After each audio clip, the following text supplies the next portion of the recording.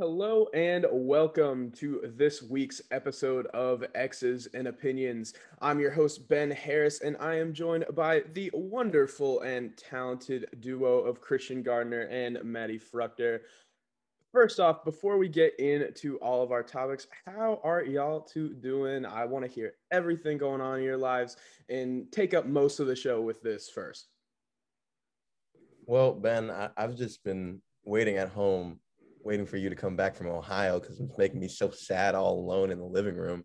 But starting new shows, different things like that. And we have great NBA finals going on. So great time to be alive. Yeah, same here. Just been trying to enjoy the summer, watching sports. We got a lot of new stuff coming up on WSOU, a lot of new podcasts. So I'm super excited about that. And it's awesome to be here.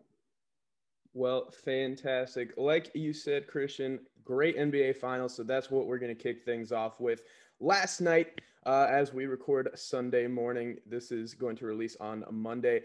The Milwaukee Bucks went ahead in the NBA Finals 3-2, won their third straight game, ripping off a 123-119 victory on the road in Phoenix for Game 5.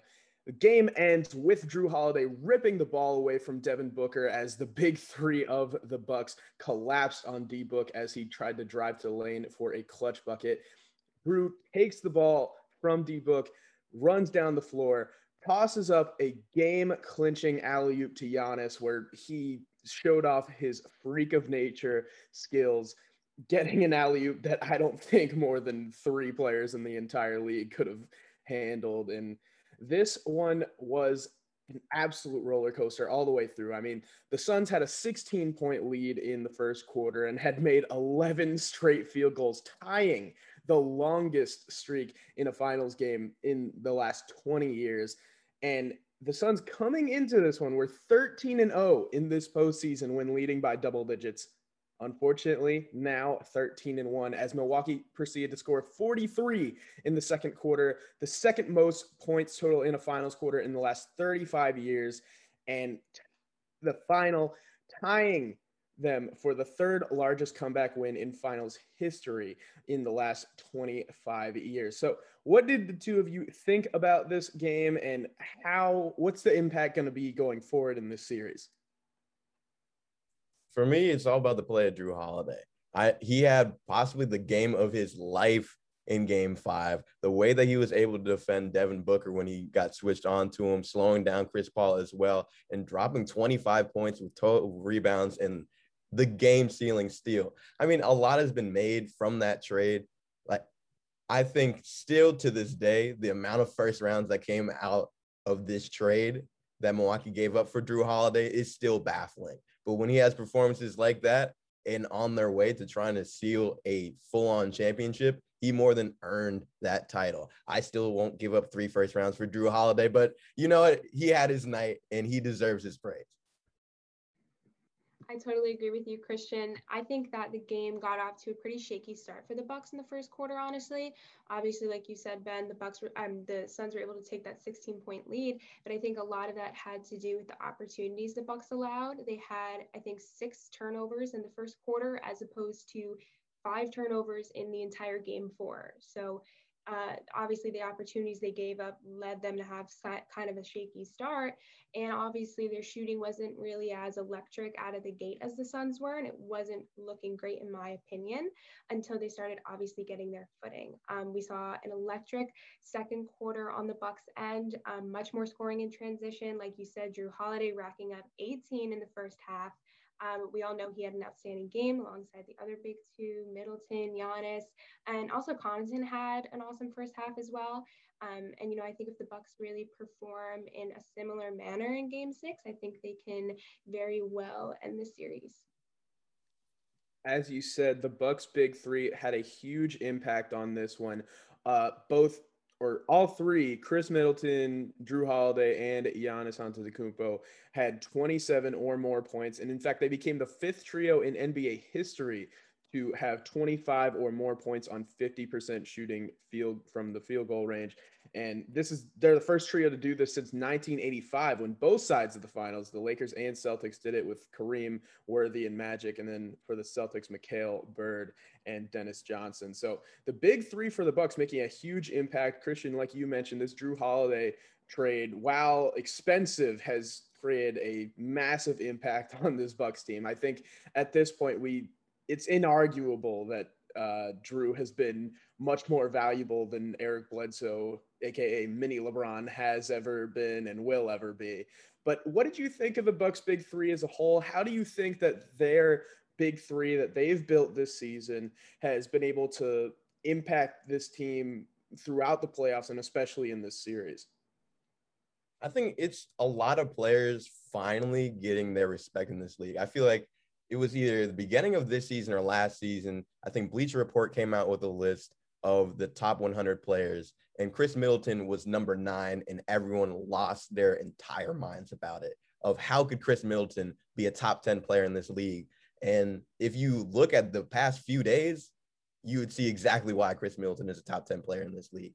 So for them to finally put this whole thing together, Jrue Holiday being the lockdown defender he was sold to be, and being that player to be that stopper. I think PJ Tucker has been on Devin Booker for the majority of this series, and PJ Tucker had to take on KD as well in this playoff run. But what he has done defensively, Jrue Holiday, has been humongous. And Chris Middleton, everyone, he is Batman for Kendrick Perkins and for a lot of people. So Chris Middleton, what he's been able to do, he's been getting in his bag, and Giannis Antetokounmpo is the MVP that he has been for the past 2 years. And Giannis Antetokounmpo has been phenomenal and easily top 5 player in this league. And that big three is phenomenal and showing exactly why they are on a quest for this championship. Yeah, Christian, you took the words right out of my mouth. I wanted to say that in the beginning of this series, we didn't really think of them as the big three, really, but they eventually found their footing and were able to contribute as a team rather than having a sort of Giannis situation where he just contributes, 40 points and you didn't really have that same, motion from the other players. But I think their ability to work in conjunction with one another and actually become that big three that they weren't before, rather than operating as individuals. I think it really added a different level to what they can produce offensively and defensively. And I think it contributes to their success greatly to have that powerhouse 3 players to really be the driving force for your wins down the line.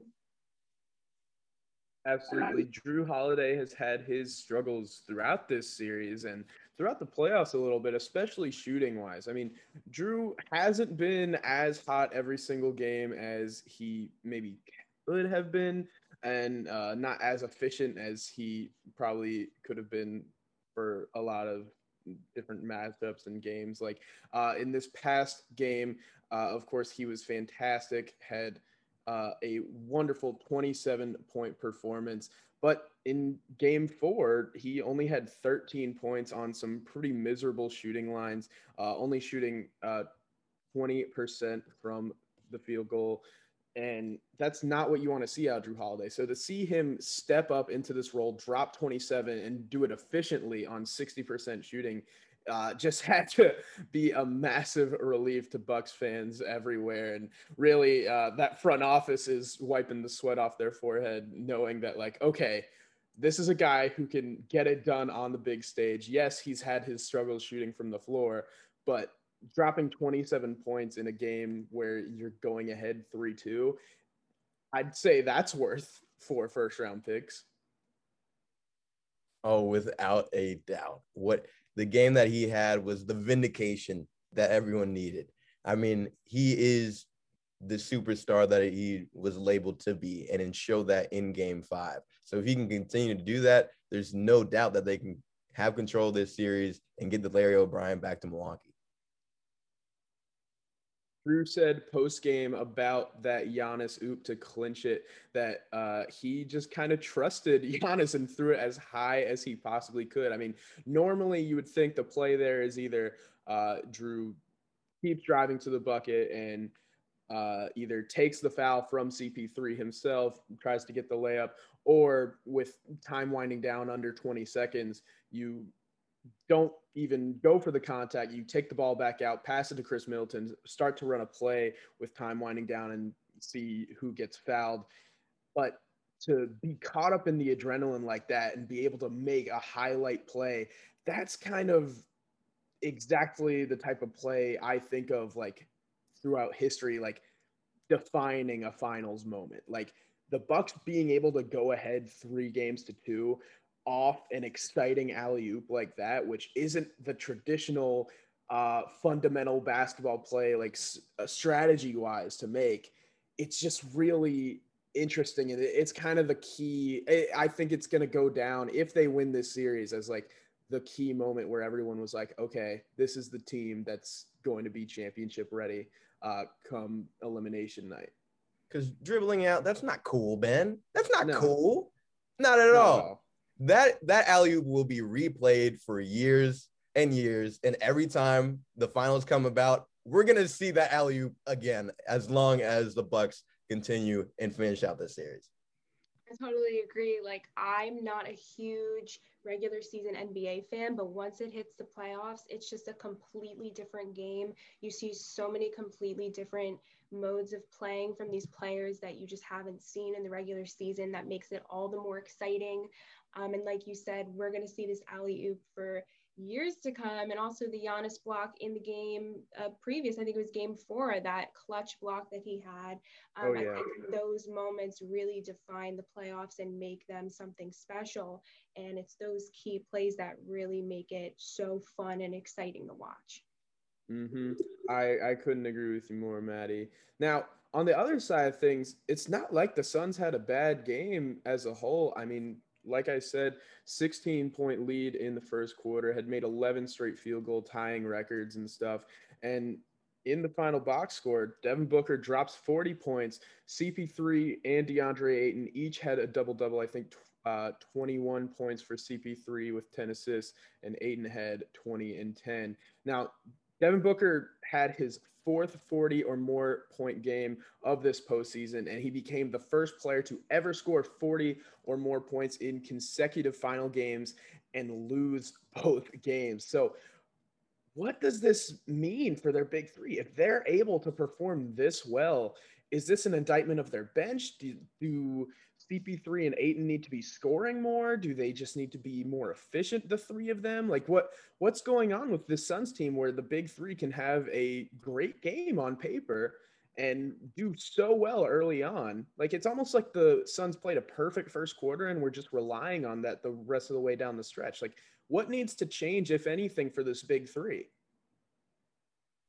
Well, it's said all the time, basketball is a game of runs, and it just completely slipped away from them in different times. And I think for me, there were points where I need to see more from DeAndre Ayton. He had point blank layups that he's missing, and I just don't see that same aggressiveness that I've seen throughout this series, and that was missed in game 5. But when DeAndre Ayton is on Giannis Antetokounmpo, I think that is their best matchup. That is when they're at their best, slowing down this Bucks offense.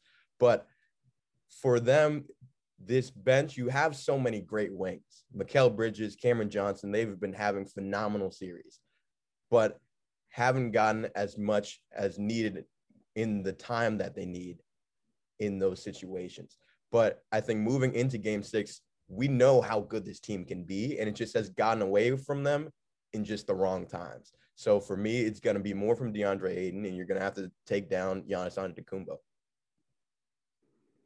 I think for me, it's more for CP3. We saw in the first couple games he was electric, and then all of a sudden he kind of hit a roadblock where he's not performing to the best of his ability, and you kind of wonder, like, what is the issue that he's dealing with? Can he not just catch up in the moment? Can he not be there physically? So like you said, Christian, the physicality is definitely part of it because Booker is such a aggressive player, and we obviously saw that last night with his lights out shooting, but we're not seeing that same performance from CP3, from Ayton. So definitely needs to step up the aggressiveness as well and kind of match what Devin Booker has going on as well. Right. CP3 has been struggling with his turnovers quite a bit. I mean, it was a big issue in game 4, he had 5 turnovers. Game 3, he had 4. Game 2, he had 6. Luckily, last night he was able to limit it to just 1 turnover. But you have to wonder, is Chris Paul playing a little more tentatively now the rest of the series, knowing that early on and in the middle of the series he was turning the ball over a lot, and it's a little confusing the impact he's had in this final series after being so dominant in the Western Conference Finals in the games he was able to play, as well as the earlier rounds of the playoffs. So you're looking for a level of consistency from Chris Paul at this stage that you're just not getting so far. And Christian, to your point about DeAndre Ayton guarding Giannis, while yes, Ayton is incredibly effective guarding Giannis, you can't be having him on Giannis all the time because it's what got Ayton into foul trouble, especially earlier on in the series. When the refs are just going to call every contact on a big guy like Giannis, who's just able to charge the lane like no one else his size, it puts Phoenix in a really bad position defensively, especially with their backup big Dario Saric out for the rest of the playoffs, because when Ayton's in foul trouble, they have to bring in Frank Kaminsky, which is not a good matchup for them matchup wise. And it's not good for them talent wise on the floor. They just aren't at their full ability unless Ayton's on the floor and not in foul trouble. So it's really interesting to kind of see what your strategy is to guard Giannis, or at least try and slow him down without getting Ayton into foul trouble. It's almost like they need other guys to be able to collapse into the paint and get those fouls instead of DeAndre.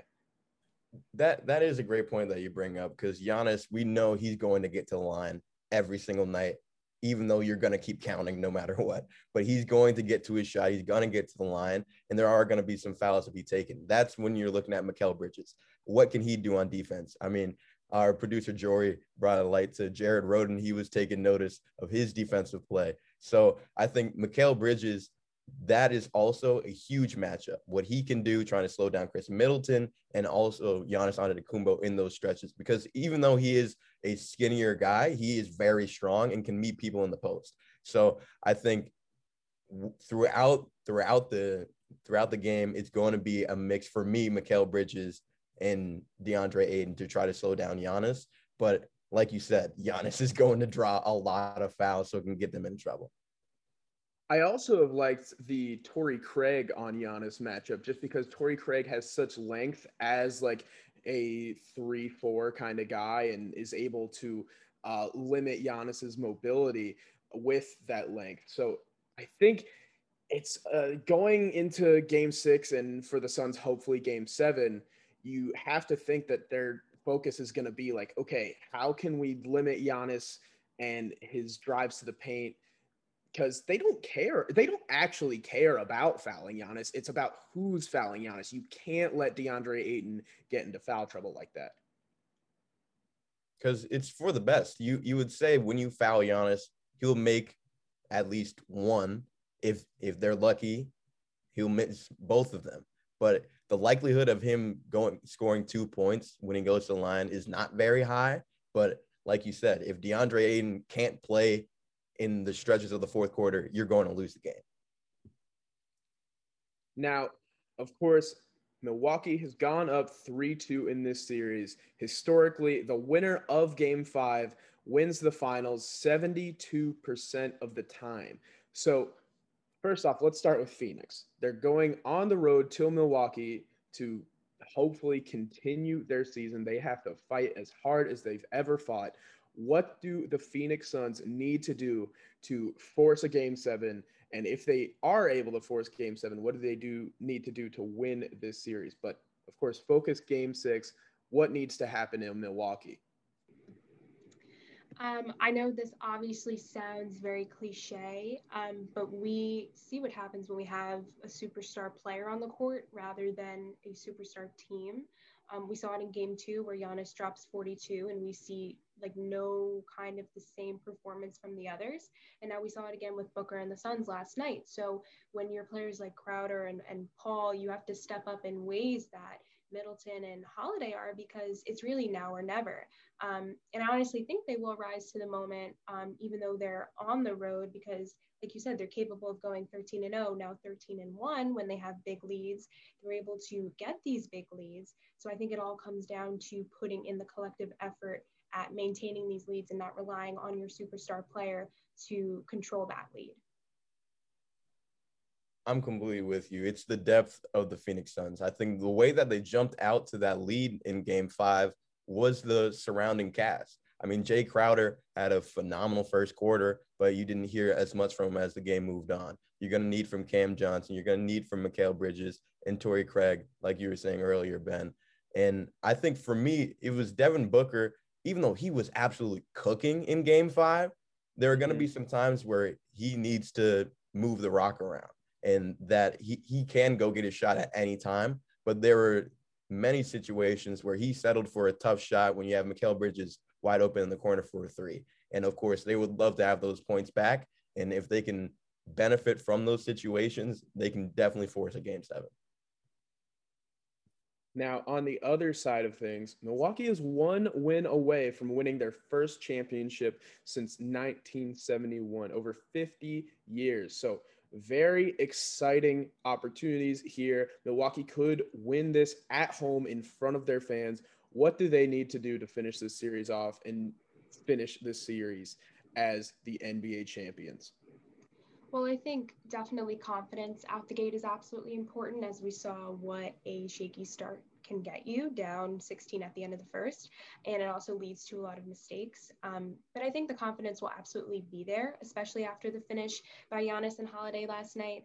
And also, like you always hear, it always comes down to free throws. When you have, a game 1 or game 3 situation where one team wins by like 15 or 20 points, can you say it could have gone down to free throws? Probably not as much as a close game like we saw these past 2 games. Giannis went 0 for 3 in his first 3 free throws in the first quarter. He was obviously able to step up, but overall, as a team, they shot 52% from the line. So I think that free throws definitely matter. And, so often do we say like, well, if you just made those 3, like they would have been in a different place. And, don't get me wrong, I couldn't imagine trying to make a free throw in the finals with 1,000 fans screaming at me, counting down from or up to 10, like not a chance I could do that. Definitely a nerve-wracking situation, but I think that home court advantage will hopefully give him some clear head space when he's up at the line to get those extra points that really could make a difference in the game.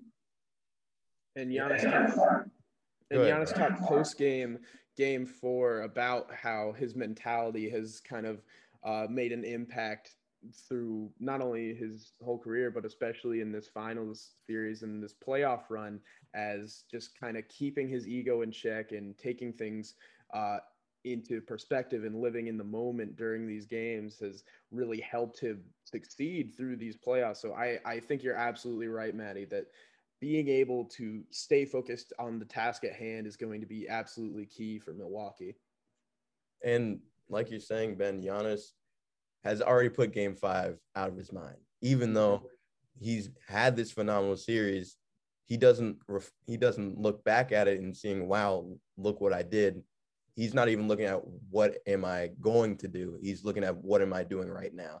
And I think that mentality is that championship mentality. And if he can continue to do that and dominate like these fans have been chanting, they will win Bucks in 6.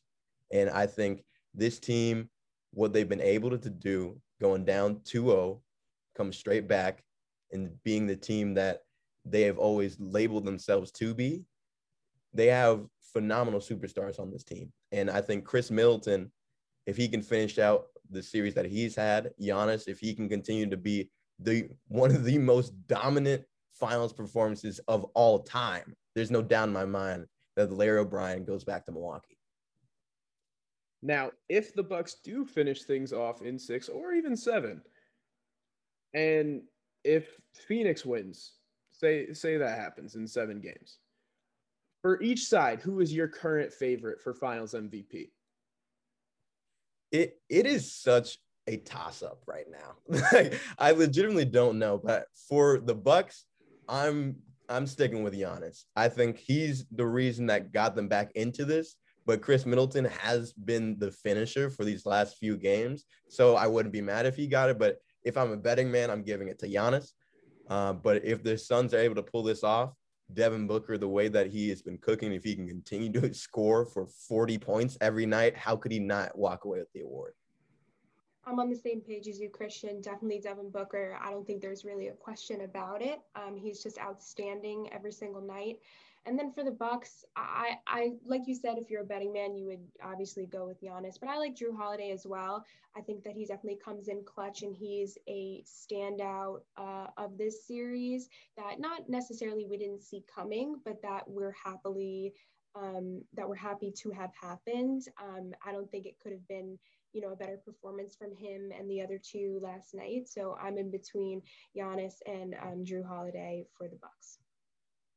Now we will see if the Bucks can close things out in 6 games. Game 6, Milwaukee up 3-2, will take place Tuesday night at 9 p.m. in Milwaukee, Wisconsin at the Fiserv Forum. So we will see who our champion is either that night, or if we're going to get a fantastic Game 7 going to Phoenix. I don't know what's going to happen. I'm hoping that Phoenix is able to force Game 7, because who doesn't love a Game 7?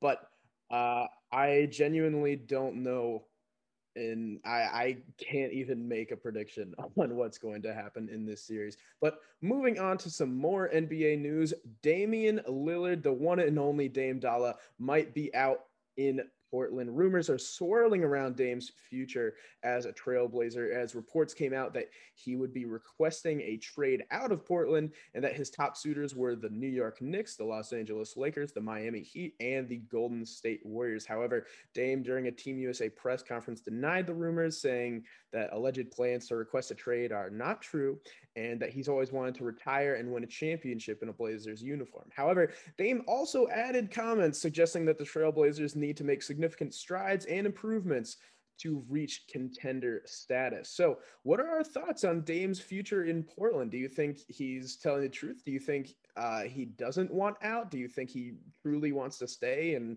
try and keep running this rebuild back in Portland? Or do you think that Dame time is on the move?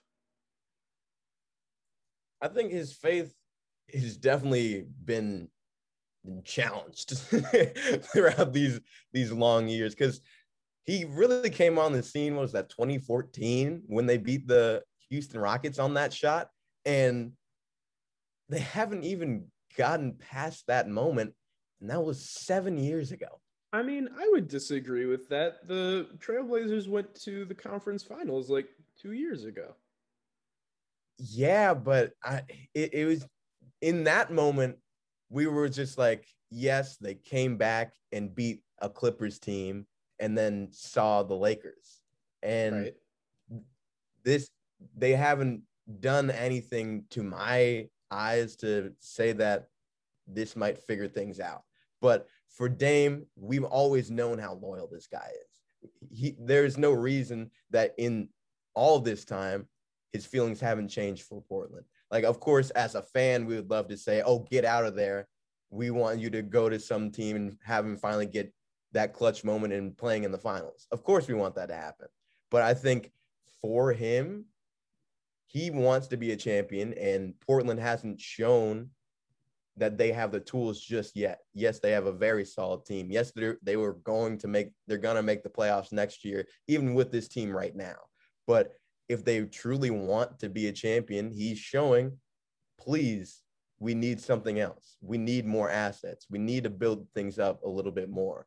But I don't believe that he'll actually request for the trade, but it could, of course, just be a smokescreen in the end. I think that when you have, like you said, so much loyalty in you to a team, you only have so much until you look at teams like the Nets and you just see like superstars joining the roster and just becoming like a powerhouse team when they're healthy, of course. But when you're kind of loyal to a team and you have nothing to show for it, you have to ask yourself if the team's going to make any attempt at helping themselves, given whatever they need to overcome, whether it's, cap space or, whether they have, trades earlier on. It's going to be really hard for them to make that change unless they give him some sort of help. It's not like how Steph is so loyal to the Warriors, but he has so much to show for it. Absolutely. So if, he is not going to get that help that he needs to stay there, he should definitely think about, going somewhere else where he could thrive. Right. You see Portland just finishing middle of the pack. They were the 6th seed coming in to this year's playoffs, did nothing in the first round except kind of roll over. And I mean, Dame has put his heart and soul into this Trailblazers team. There's nothing that he could do outside of himself that would push them any further than he's been able to in the past. I mean, being able to push that team, I believe it was against the Warriors, to the Western Conference Finals, and just nothing really come out of it. Was rather disappointing, and they're not showing any signs of improvement. I mean, the most noteworthy roster moves they've made in recent memory have been making a questionable trade to move away from Gary Trent Jr., and then also just the lack of moving CJ McCollum after rumors have swirled forever. So things are looking shaky for the future of Dame in Portland. I genuinely don't know if Dame will be on the move, but who, if he does end up moving, I mean, those apparently false reports were that the top suitors were the Knicks, Lakers, Heat, and Warriors. What team would you see Dame fitting in well on, both for himself and also practically? Like, who's a good trade partner that they could get good value out of if Dame's gonna want to move? And because there's no way he moves to the Pacers or someone. He's going to go, if he's going to be moved, he's going to be moved to a contender, kind of CP3 style, where they're going to have the respect to give him some sort of power within where he's going to be going. He's not going to just get shipped off into irrelevancy. I think everyone in New York wants to hear that he's going into a Knicks jersey, because honestly, that would be the coolest thing. That would just be so cool. Dame in Madison Square Garden every night. But I'm gonna give you a genuine response as well. Washington Wizards. Yes, exactly. No, but I'm gonna go with the New Orleans Pelicans. Just the amount of assets that they have put together, the amount of first-round picks that they could send to Portland when you have trades that you've done with the Lakers and the Bucks, and of course your own picks. And even with that, Lonzo Ball's a free agent, a little sign and trade, a couple firsts, or maybe even there's some other stars. Everyone wants Eric Bledsoe. No, I'm just kidding. But pairing Dame with Zion Williamson, with Brandon Ingram as well, that is a dangerous team. And when you can get 6 or 7 first-round picks to restart your franchise, that's pretty solid. And that would remind me kind of this CP3 move, where it's a young team with a lot of young superstar talent that just is kind of missing their veteran superstar leader. I think Dame could absolutely serve the same sort of role and give the same sort of impact that CP3 has to this Suns team. Why? I can't think of any reason why a Dame, Zion, Brandon Ingram trio wouldn't have similar success in the Western Conference to what the Suns have been able to do this season. Now that you had put that into my mind, I really like that, because I'm thinking about it. I was like, sounds pretty nice. I had said the Heat originally because it was rumored. Obviously, I think a Robinson, Butler, Lillard, powerhouse team could be very effective. Obviously, as Miami is coming off of their now year ago NBA Finals appearance and now getting booted out in the first round, I think they are looking for a bit of rebuilding, and I think a Tyler Hero package deal could be something that other teams could look forward to might be enticing. So I think that could also be somewhere where he might go as well. Absolutely. Miami would be a great destination, in my opinion. I mean, it's already came out that Miami is open to moving Tyler Hero. I mean, not the best time for his value. I mean, there was so many rumors swirling around that he was going to get moved for James Harden and that Miami was unwilling to budge on moving him elsewhere. And of course, that's kind of inevitably backfired a little bit. But I agree with you. Pairing Dame with like Bam and Jimmy Butler could really work out well for Miami. And I think they have the assets to send back to Portland that could work out well too. So I personally think Dame is probably staying for this upcoming season in Portland. I don't think anything's going to come out of it. I would love to see Dame in a Knicks uniform as long as the Knicks are able to hold on to RJ Barrett.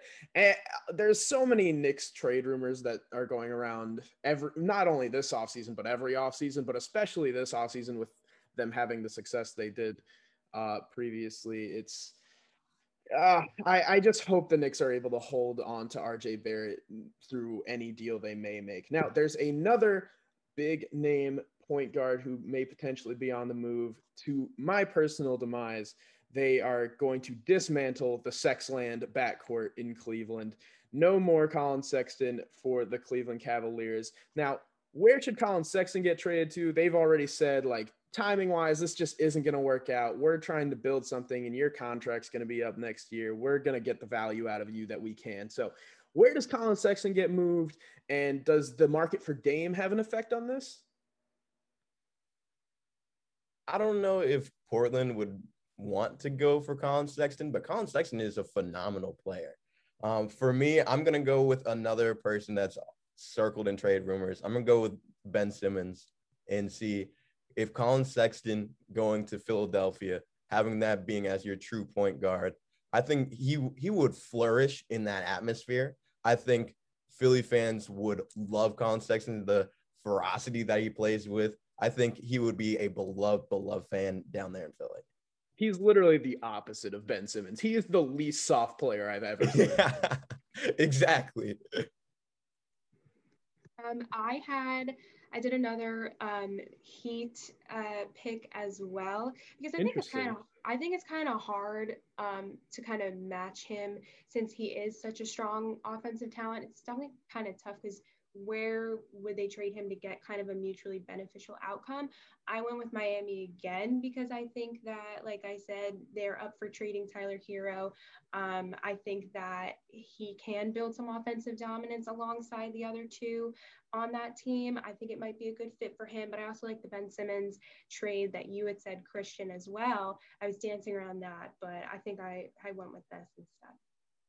Maddie said no more Goran Dragic minutes. But let's move on. No, washed. That man is washed. Singular time all-star, washed. Get him out of here. Anyways, let's move on to baseball. We just had a fantastic all-star break. In my opinion, the most exciting thing that happened was the home run derby. Pete Alonso, of course, the Mets first baseman, winning his second straight home run derby title.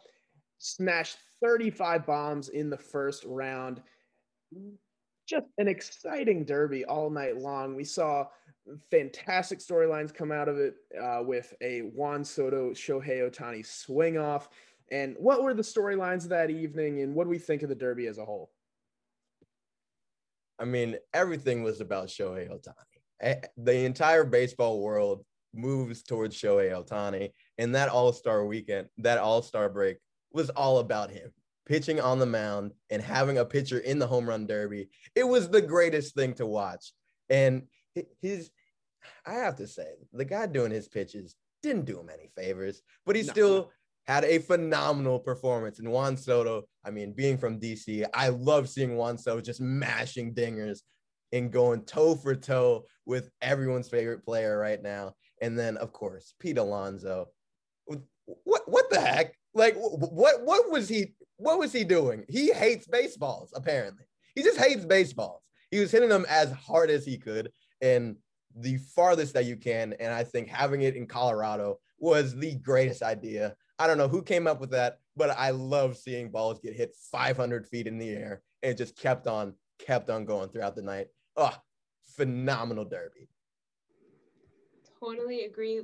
Love your enthusiasm. I remember watching like beforehand, like the practice swings, and someone hit it up to like the third deck. I was like, what? Like, it was so crazy. Such a great venue.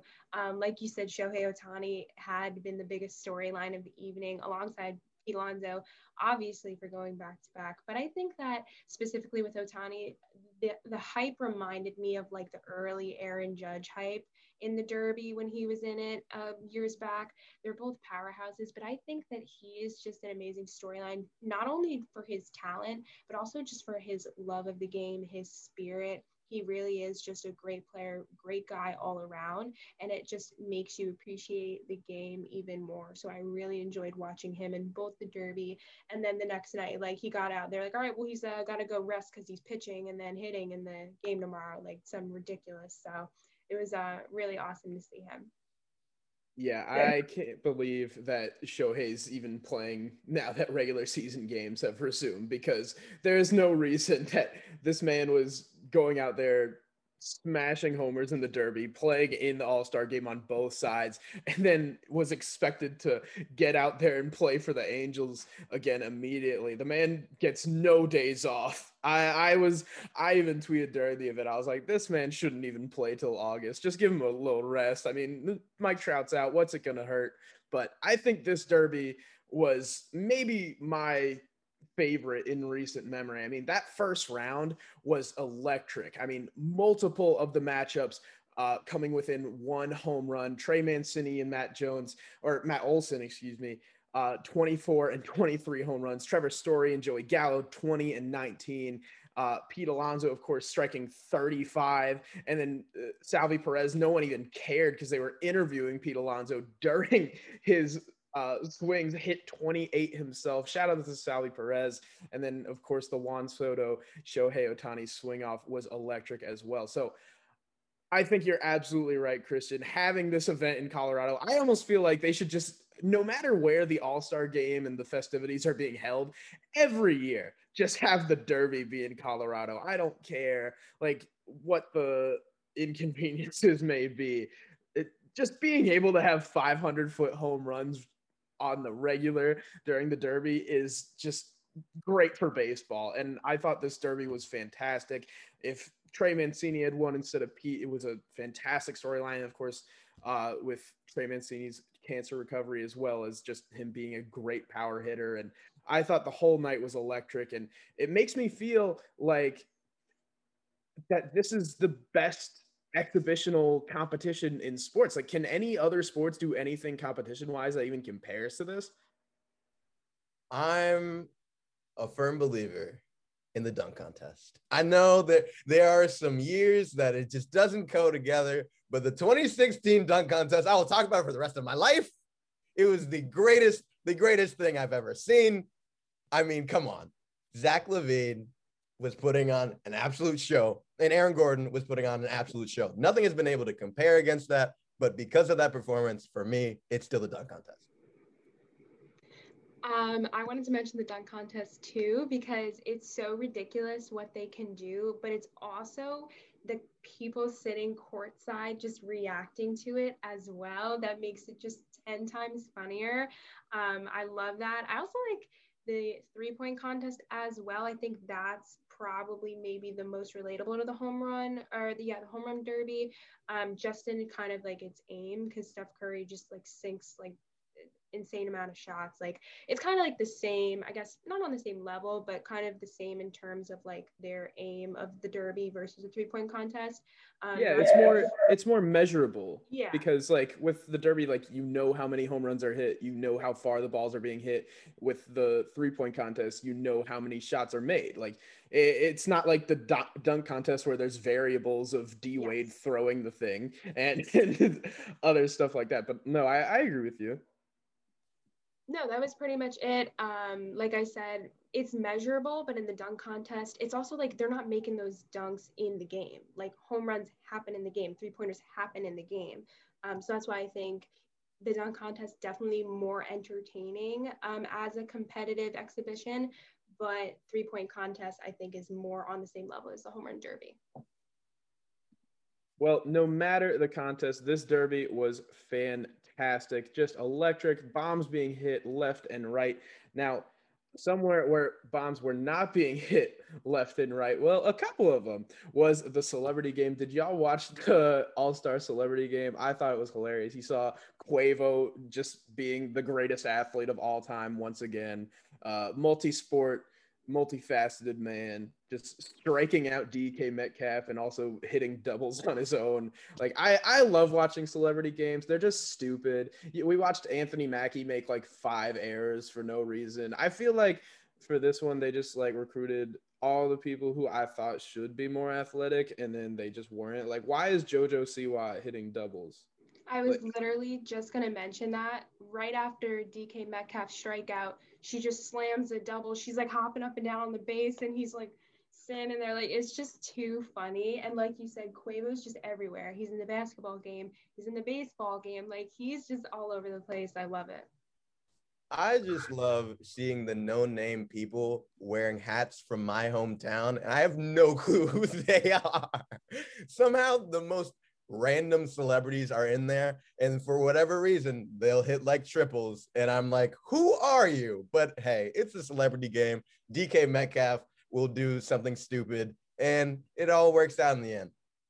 Christian, when are you gonna get TikTok famous enough to get into a C-list All-Star game? That is my goal. I want to be in some type of celebrity game. It's been my goal since I was a wee lad of hopefully hitting a dinger in the celebrity all-star game. But we'll see if I ever get there. I mean, if Captain America can do it, then I guess I can too. Would y'all rather be in a celebrity all-star game or have your own Wikipedia page? Well, actually, me in high school, on my school's Wikipedia page, CD Hilton High School, when I graduated, I changed notable alumni to me. I put myself as Christian Gardner and quote, I wasn't a very like proud person. I just described myself as an icon and that was it. Yeah. I agree. An icon living. Stop it. Stop it. I would, I don't know, because a Wikipedia page, people can, like Christian did, just go on and do whatever they need to do on my page. But the celebrity game, I don't really want to make a fool out of myself in front of everyone on national TV. So it's really give or take. But I might just go with, you know what, I'm gonna go with the celebrity game because I think I can hit dingers. I think I could get it done. So Plus, if you're notable enough to get into the celebrity game, you're probably notable enough to have your own Wikipedia. I feel like they exactly. probly go hand in hand. Great logic. I'm trying to get on famous birthdays because they got everybody on that. I want somebody to make me like Ben Harris, writer, producer, sports personality, icon living, and then that's how I get. And they get like my birthday wrong by like 2 years. Like that'd be awesome. But then in the All-Star game itself, the American League won 5-2. Vladdy Jr. winning MVP of that game there. Of course, he had a hit, a run, 2 RBI. So what do we think of the All-Star game itself? And do we miss the winner gets World Series home advantage incentive? And because like I think it was a really good plan. A lot of people didn't like it. And of course, it's not in the game anymore. But do we miss that incentive?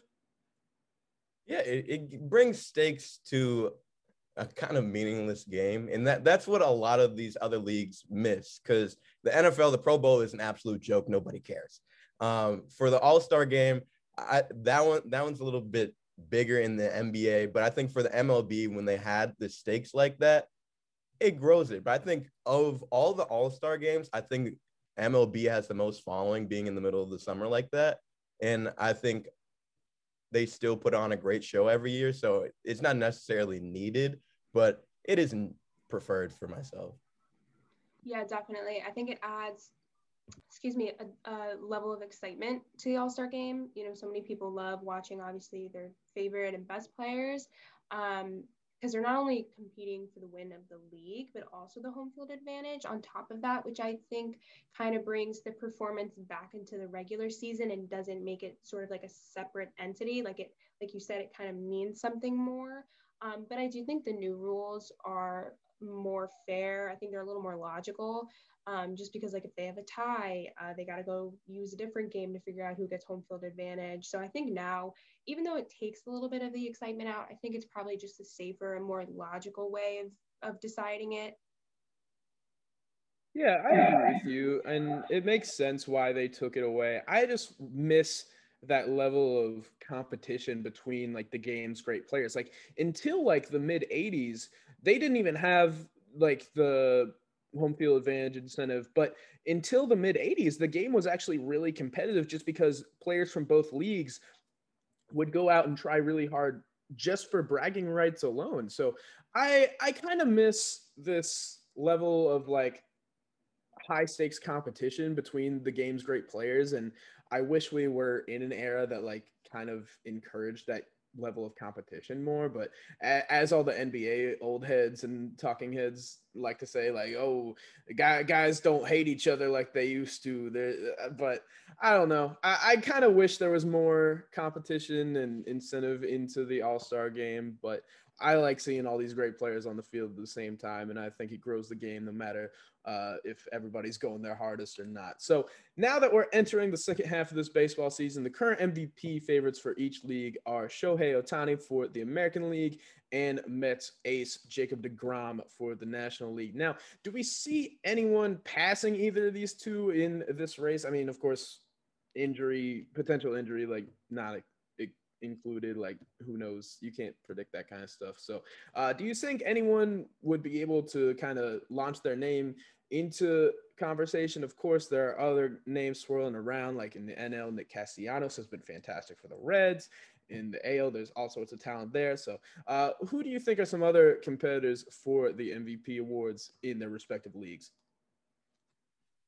For me, to start out in the AL, I'm going with my guy Vladdy. I think what he's been able to do hitting wise, he is the best in the league. I mean, of course, he can match so many dingers, but he has the best batting average, along with that, most RBIs. So I think he has been huge for the Blue Jays, especially if they can go on a run and make a push for the division. Then I think he's well deserving of that type of recognition and going back to back All-Star MVP and whole season MVP. And in the NL, I'm going to go with another superstar, Fernando Tatis of the Padres.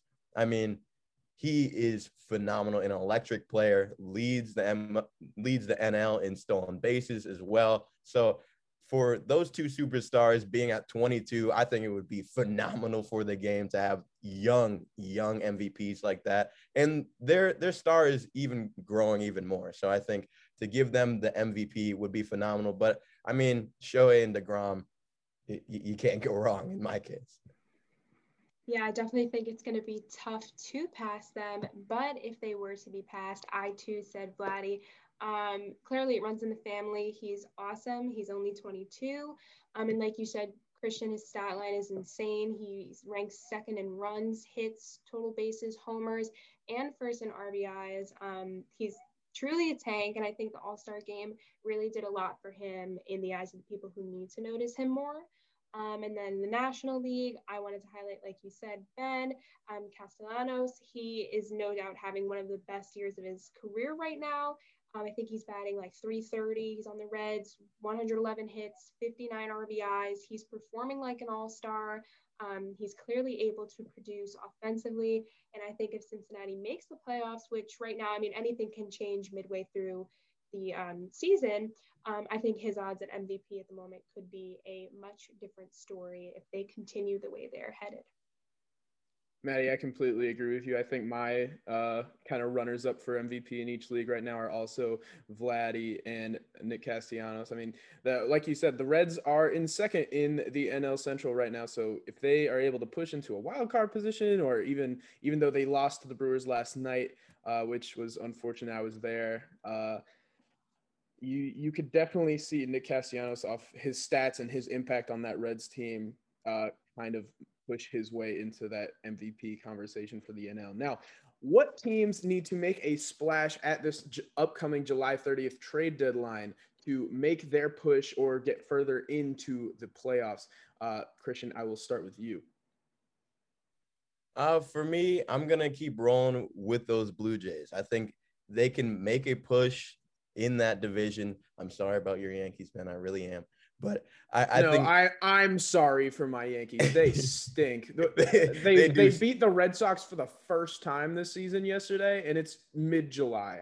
I hand up. I'm done with this Yankees team. I'm done. I'm with you. I'm with you on that. It's fair. They are a terrible team. But the Blue Jays can definitely make a playoff run, especially if they can have an MVP in Vlad Guerrero. So definitely for them. And I think for the Padres as well, their bats are absolutely flying right now. They've been doing so well against the Nationals, 24 runs. And of course, last night with all what was going on down there in DC, they were very, very welcoming to the fans, bringing them into the dugout as all the things outside the stadium was going on. But for the Padres, I think they have all these stars. Manny Machado, I mean, I grew up watching Manny Machado playing for the Baltimore Orioles. And when he went off into what I presumed as nothingness in San Diego, has now grown into one of the best teams in the NL. And I think if they can add some more assets as well, they can be a phenomenal team. I wanted to bring up the Mets. I know they are in some injury trouble already. They're looking to step up their rotation. I know there have been some talks about a Kris Bryant trade in order to kind of up their defensive ability, which I think would be a huge move by the Mets personally if that had happened. He's obviously, really versatile. He's able to solidify the third base spot that they need. And I think he also adds a lot more value to the team because he's able to perform in a lot of different positions, but I think they obviously need him for the third base spot. So I think if they get him, that would be an awesome addition to the team and will really be able to get them to up their defensive ability. Yes, absolutely. Kris Bryant, Trevor Story, and a few other names are out there for this trade deadline kind of swirling around. But moving on to some NFL topics to get a little serious for a minute, there was a unfortunate incident with five-time Pro Bowler and Super Bowl champion cornerback Richard Sherman. He was arrested this past week and charged with DUI, reckless endangerment, resisting arrest, as well as criminal trespassing and malicious mischief under domestic violence designation. After doorbell camera video of this incident was made public, you saw Sherman angrily and drunkenly trying to break into the door of his wife's parents' home.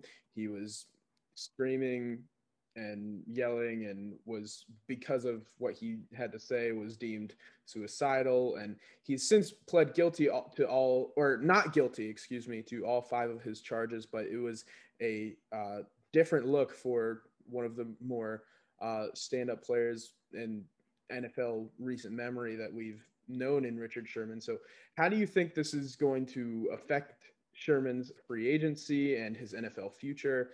And what do we even make of this incident and his character? I just really hope that Richard Sherman gets the help that he needs in being welcomed within his family. Like this is clearly, he's going through a very tough time right now, and he needs people around him to still remind him of who he is. Because this is a very intelligent person. This is a person that's cared for his community throughout his career, throughout his entire life, honestly. And Richard Sherman, to see him in this light it's so surprising, because of course we know the persona of him on the field as one of the most lockdown corners of all time. And of course, kind of being that kind of villain person on the field. But Richard Sherman isn't that guy. And to see him going through such troublesome times like this, and even still not being on a team, it just all doesn't make sense right now. So I just hope that Richard Sherman, wherever he is doing well and is feeling the love around him that he does have in his life. Absolutely. I think it opens up a larger conversation about how professional athletes seem to have it all. They have the money, they have the fame, notoriety, but they still face the challenges that so many people can relate to and so many people do face who don't have that much fame, finances. You're still susceptible to mental illness. You're still susceptible to problems that people don't realize. So it's super important to have these resources readily available for professional athletes. That's in every league, men and women. I think it's super important to have these resources available. And I think there also is a stigma in men's professional sports to kind of hide things that are perceived as weak.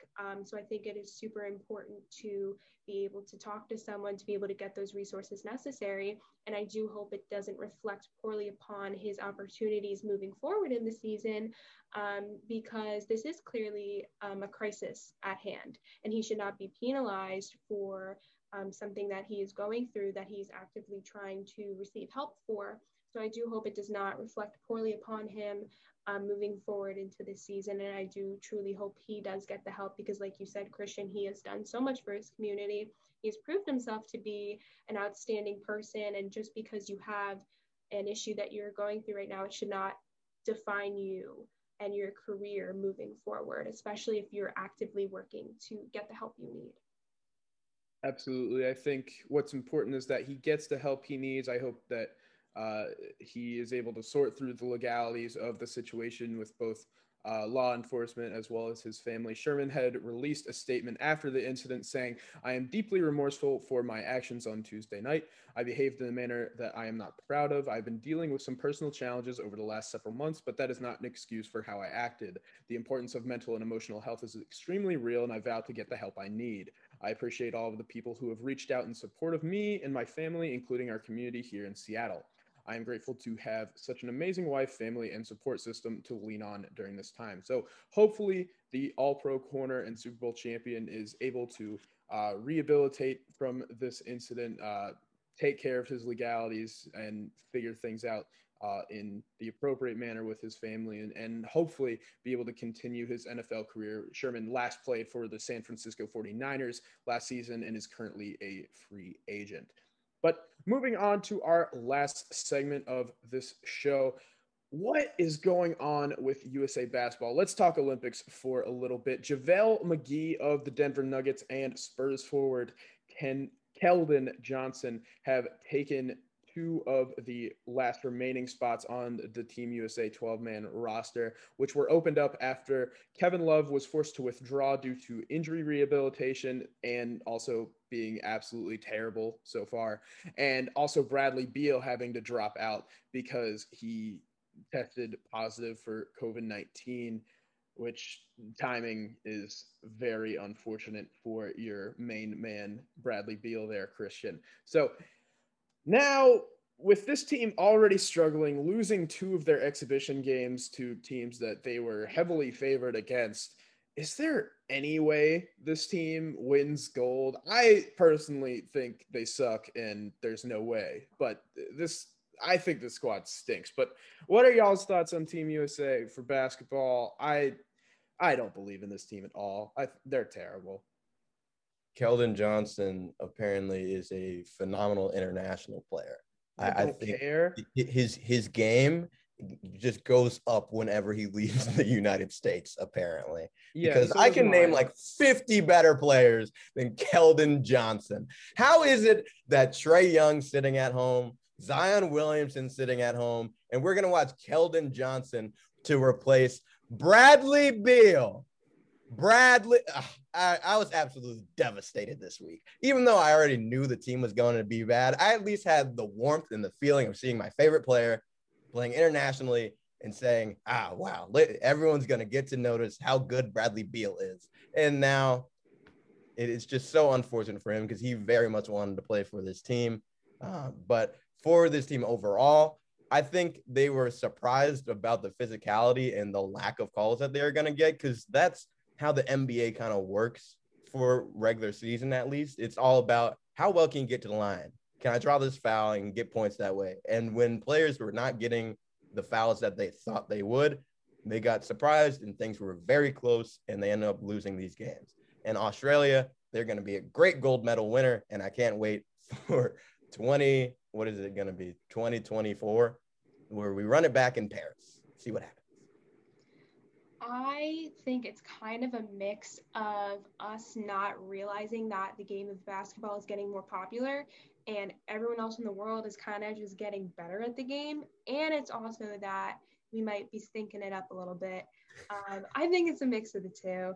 I think it's definitely difficult to go into the Olympics with the mentality that you're going to try for gold when the whole country is just like ragging on your team. That's definitely not going to help.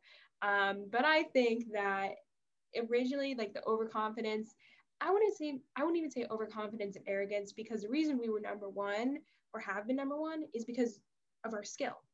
It's not just because of a random reason that we're bragging we're number one. It's because we're able to perform at that level. And so maybe that arrogance of having that for so long, having those gold medals for so long, maybe got to us, and we're like, oh, well, now everyone's kind of progressing. So I think just going in there with some confidence, even though it seems like the world's against you or your country's against you, I think the confidence is going to be what makes the difference, and hopefully it does make the difference.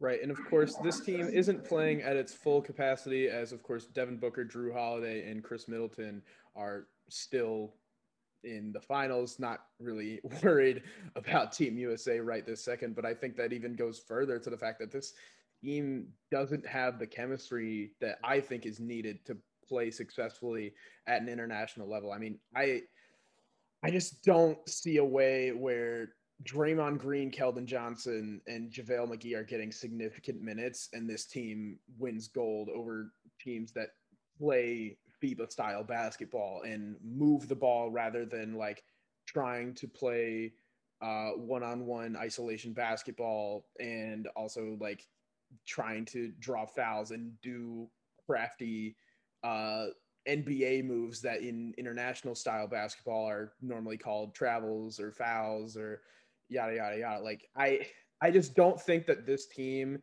has the makeup or chemistry that other years teams have had. One, just because these players haven't played together often enough, and two, those teams of past that we've seen dominated because they were able to morph their games into an international style, and they had the chemistry between guys like Bron, Wade, Kobe, and other guys on those teams that I just think made such an impact and were able to have so much more success that I just don't see them having that with this team. I think if anyone can save this team, they need to call on Captain America. Carmelo Anthony needs to receive this call and get his 800th gold medal and bring it home for the red, white, and blue. Call Melo.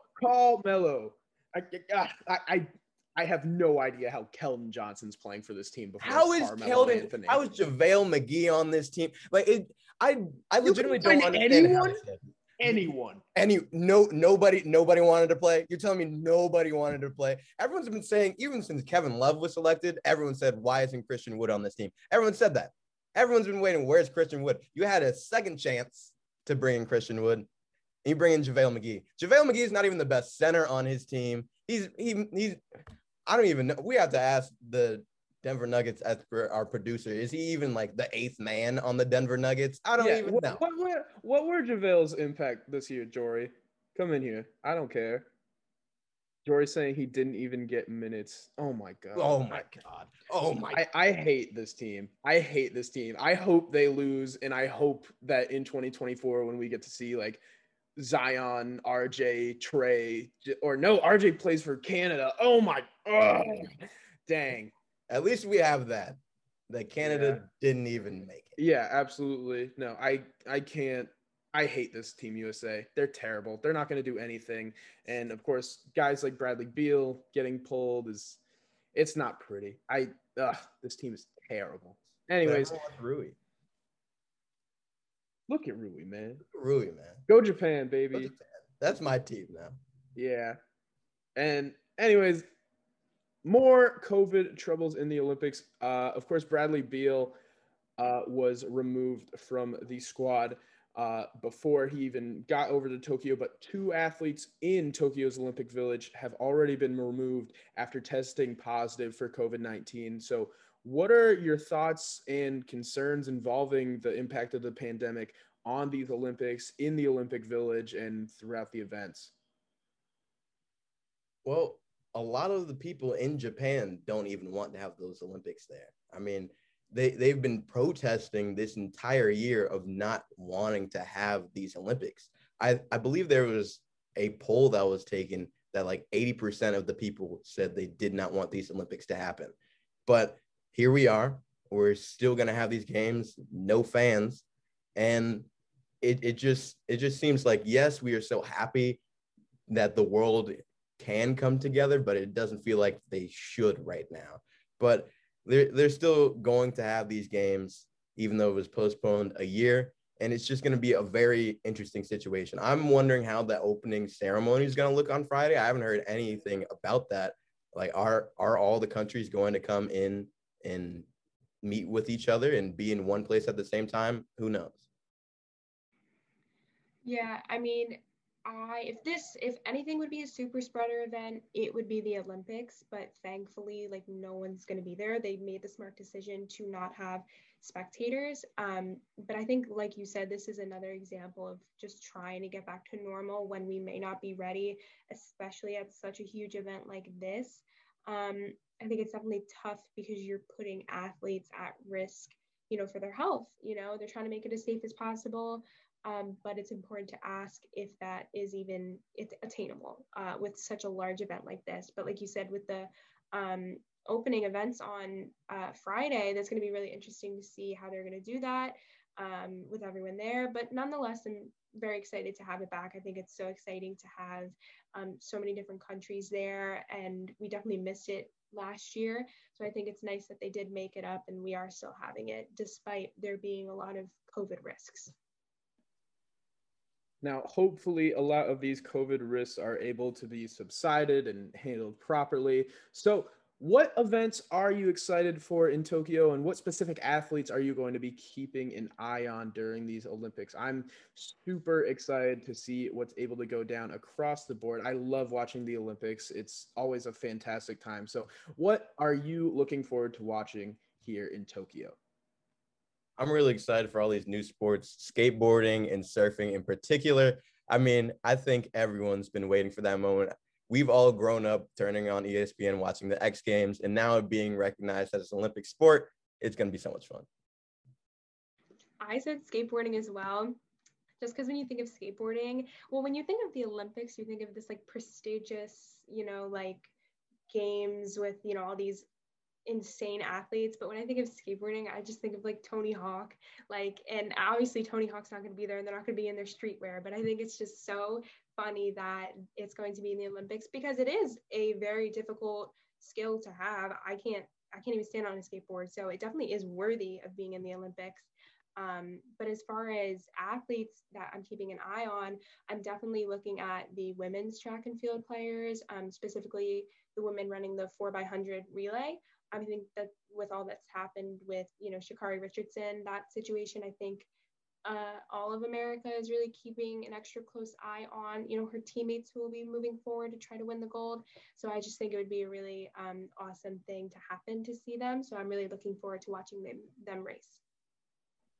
A ton of exciting Olympic events to look forward to, and a ton of awesome other events happening in sports that we've talked about throughout the rest of this episode. So that's going to wrap things up for this week's edition of X's and Opinions. I'm Ben Harris for my co-analyst Christian Gardner and Maddie Fruchter. This has been a fantastic episode. It's been great talking to y'all about all this stuff, and I had a great time. I hope y'all did too. And y'all will hear from us next week here on the WSOU Podcast Network. Let's do it.